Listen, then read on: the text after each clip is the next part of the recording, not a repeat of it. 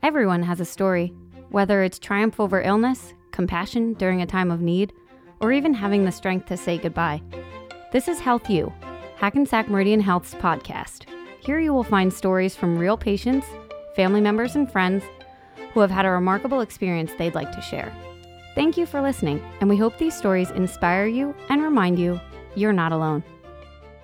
Today we're here with Phil Castillo. He's a nurse at JFK. He's going to share a little story he has on a Black Friday a few years ago.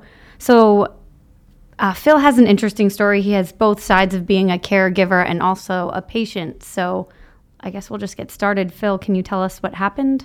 November 25th, 2016 was actually set to be a unique day for me. It was actually my last day as a telemetry and stroke observation nurse in 3 North in the Access Center at JFK Medical Center. I had been selected to transfer to the operating room in a perioperative 101 training program. So this Black Friday was actually my last shift as a floor nurse, as we would say. You typically take the day after Thanksgiving to be with my family. It had been years since I had worked any job on a Black Friday. But given the fact that I was going to transfer to a new unit the next week, I decided let me work Black Friday, and that'll be my last day. It was a busy shift. In the late evening, I started getting a headache, which wasn't a surprise because I was very busy, probably dehydrated, and it didn't really faze me in the beginning. So at one point, it got considerably bad, so I took an aspirin, went downstairs, got a coffee, and then kept finishing my shift out. At one point, I text messaged my wife. I said, this is the worst headache I've ever had. I had a moment when I sent that text. I'm like, wow, this is like what the book says when someone's having a brain hemorrhage. But that's impossible. I'm 30 years old. I'm healthy. I don't have strokes in my family history, at least not hemorrhagic strokes, no aneurysms. I don't have high blood pressure. So I'm reasoning with myself. I'm an educated stroke nurse. I can figure this out. And then I thought maybe this is a migraine. My wife suffers from migraines, and she had been a patient in JFK Neuroscience for years already with that. And so I'm like, great, now I'm getting sympathy migraines. So I thought, okay, clearly this is a migraine now. Now I get to, maybe at the end of this shift, I'll go down to the emergency room because I myself would get migraine patients on the floor, and there's a special treatment we give them with medications to break the migraine. So I'm like, maybe I'll get one of those.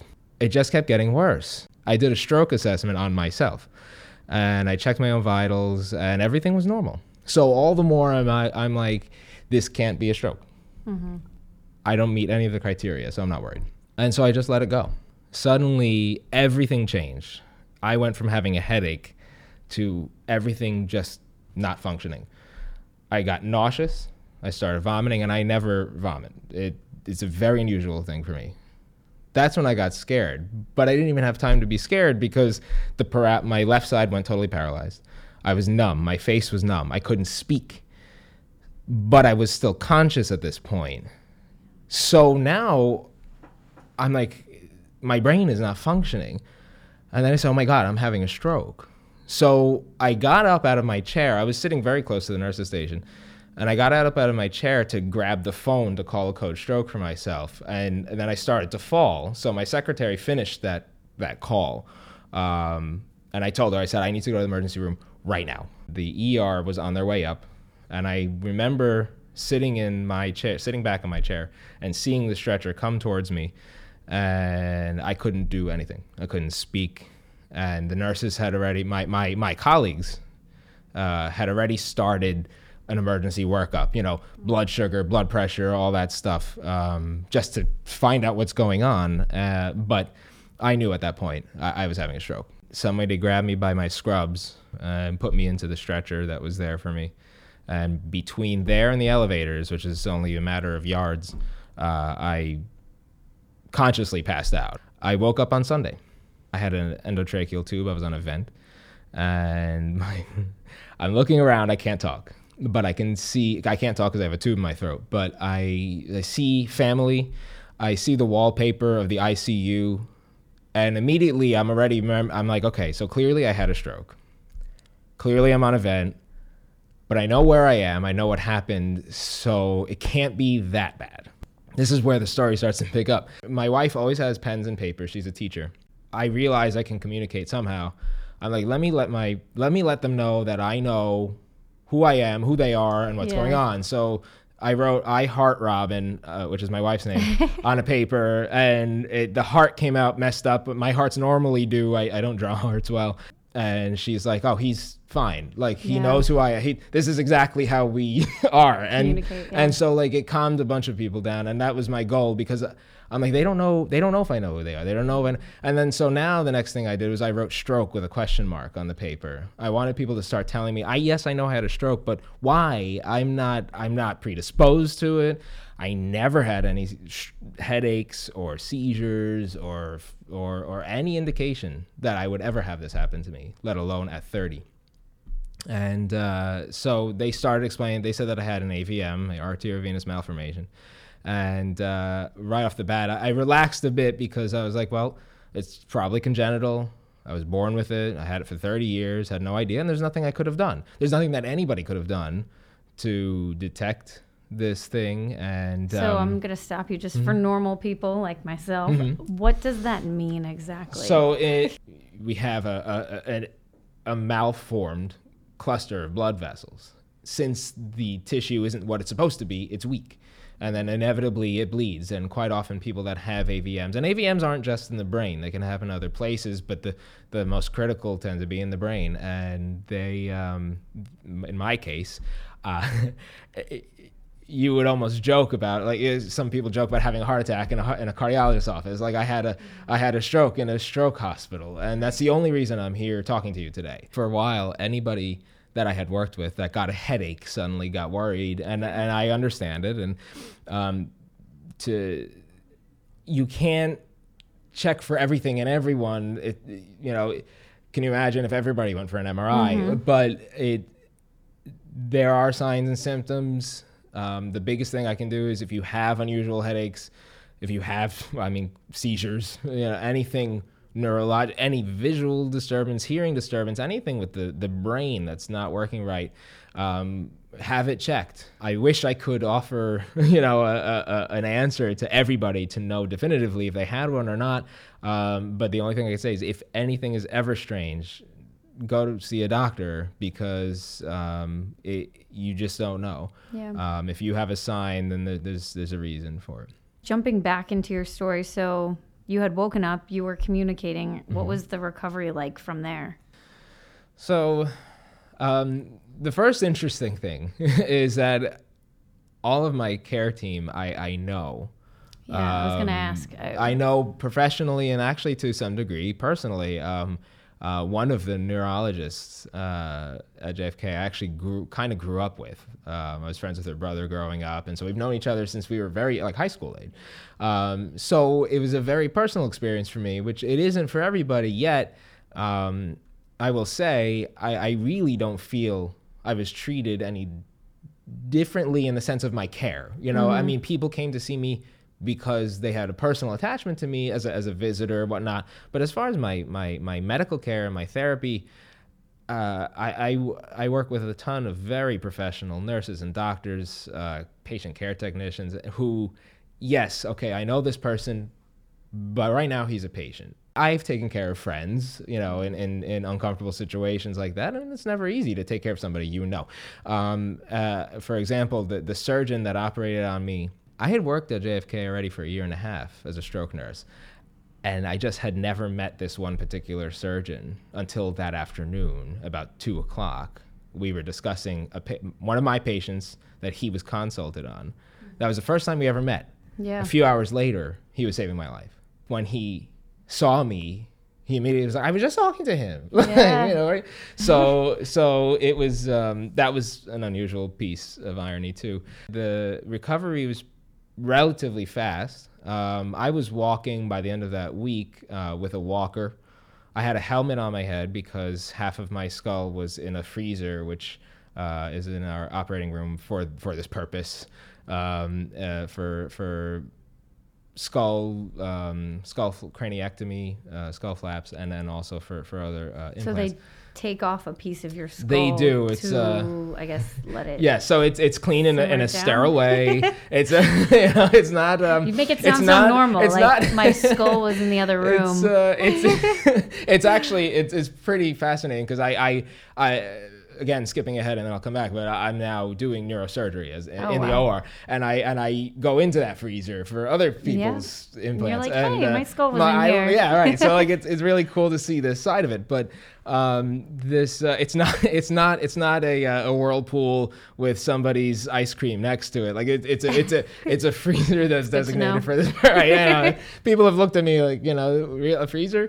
The point of doing that is because over in the next several days, the brain will continue to swell. Your skull, it doesn't stretch. Now, if the brain is swelling, eventually it's going to hit the sides of your skull, and this is where I ran into a big problem when I was having the hemorrhage, because any of there's only X amount of play that your brain can swell before you start having symptoms, and I had crossed that threshold. So to give the brain room to swell and room to heal itself, you have to remove a portion of the skull. And now, so what you end up with is brain, scalp, and nothing. There's there's the membranes, there's the hair, the scalp. Well, actually, most of the hair is cut off before the surgery. So a helmet is obviously necessary.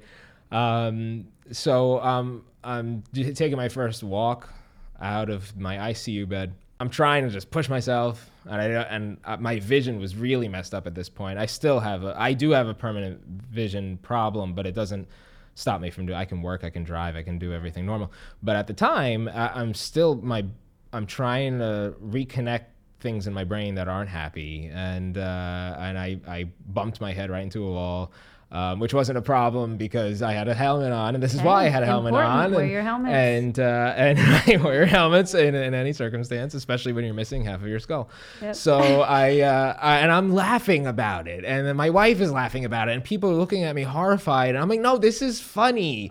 Like, I'm here. I shouldn't be here right now. For some reason, I'm here. I'm walking. I'm doing better.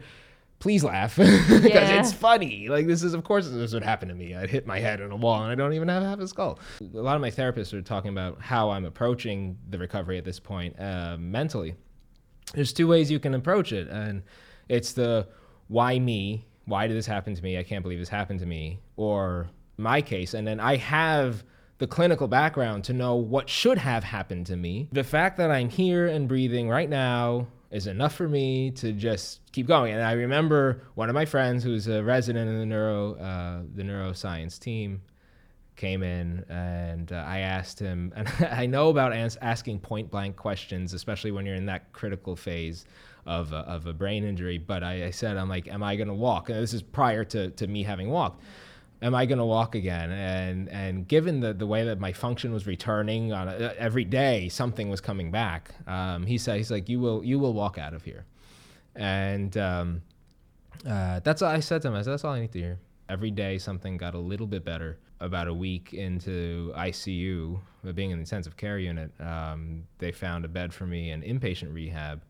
And I was thrilled because the reputation of the brain trauma unit is phenomenal.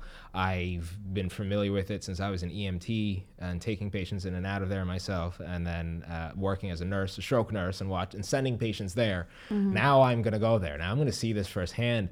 And it didn't disappoint. I was absolutely just amazed by the level of care, and it continued from the top of from when I was in the ICU through inpatient rehab, and then the things that they're capable of. But the one thing I learned a lot about physical therapy, occupational therapy, speech therapy, recreational therapy. The key is that the patient has to want to be better and has to want to do the work. I had a considerable cognitive deficit at the time. I couldn't do math. My physical therapist came in to do my therapy, and I go to put my shoes on, and like I normally do. I just leave the laces tied and slip them on. And she's like, no, it would be easier if you untied them and actually put them on and tie them. I said, fine. And then I untie my shoes, and I can't tie them again. I'm just staring at the laces. And then I started thinking, what else can't I do? Yeah, that you don't even know about. Yes. Granted, there wasn't a whole lot outside of that, but the therapist, my therapy team worked very hard to find everything that wasn't working right and fix it. I'm going through all of this knowing that this thing that caused all of this is still in my head. It's just not bleeding right now. Right. So I have to be super careful. Blood pressure has to be monitored. And, every day there's a small but measurable risk of re-rupture. Every piece of my care, every step of the way was in that building. With those doctors and those nurses that I work with and that I'm part of. So I owe everything to that hospital and the room that I now work in as a surgical nurse. I returned to work on July 24th, 2017. So I had the hemorrhage November 25th, 2016. July 24th, I returned to work for a few weeks in my old floor, just to kind of reacclimate. And then the program that I was set to be in, there were 2 phases. And I was originally set to be in the first phase, but then I got moved to the second phase. And so basically, just 8 months delayed, I picked up where I left off. I'm now on that team that helped me, that saved my life. I worked really hard to be me again. I wanted the life I had. It's easy to get wrapped up in normal daily stress and get frustrated with things that I would have before my stroke. So I'm not going to sit here and say that this experience has just made me this complete optimist and I'm always happy no matter what. No, I get stressed. I think that every human does. That's part of being a person. But I do have at least once a day something, whether it's the scar in my head or the blind spot in both eyes or just a picture or a memory on Facebook or a friend, it reminds me about what I went through, what I learned, and just readjust perspective for me. And that's, I think, finding that balance has helped me, and it really has helped me appreciate what the patients are going through and what the families are going through. I guess anyone else who has suffered a stroke recently, I know you found different ways to kind of grasp optimism and kind of push through because you wanted to be better. Mm-hmm. If someone's struggling, I guess, to find the light, what would you tell them? First of all, I learned that you're allowed to be upset. You're allowed to have your moments to kind of reevaluate what's going on and cope with it. Allow yourself to grieve or emote or cope. But then if you can't shake it and you're starting to dwell, it might be time to talk to somebody. It's important to acknowledge when you need assistance. I had to start writing things down. It helped to see the list of what I can do, what I'm working towards, and the goal is very important. Looking back now, is there anything you really need to be weary of? The reality is, if there's anything that risks head injury, I have to be careful with it. I always wore a helmet when I biked, but now I'm a little less daring on the bike. Mm-hmm. I'm a little more restrained on any rides I go on, and I don't have the urge to be daring anymore because I know what I've been through. I don't want to go through that again. And it's okay because, again, that's a moment where I'm like, you know what? I've been through so much and I'm still here. That's enough for me. Just the perspective you have is now so unique for what you do. Yeah. And even if you weren't in healthcare, having that perspective to be able to connect with someone else who has gone through something similar it's amazing. So, well, congratulations. I'm glad you were able to kind of come full circle with everything and then use it to help others. It's a great story and it's inspiring for anybody who needs to get a pick-me-up, Yeah, and I'll keep going with the story as long as it'll help people. Most definitely. And congrats on your new house, too. Thank you so much. It's an exciting time. Well, thanks so much again, and good luck. Thank you. Thank you very much for having me. Thanks. All participants of the Health U podcast have willingly and openly shared their stories. They have not been paid or incentivized for sharing. The views expressed by our guests solely belong to them and are not necessarily aligned with Hackensack Meridian Health. We thank you for joining us and hope the stories of our patients have inspired you and comforted you.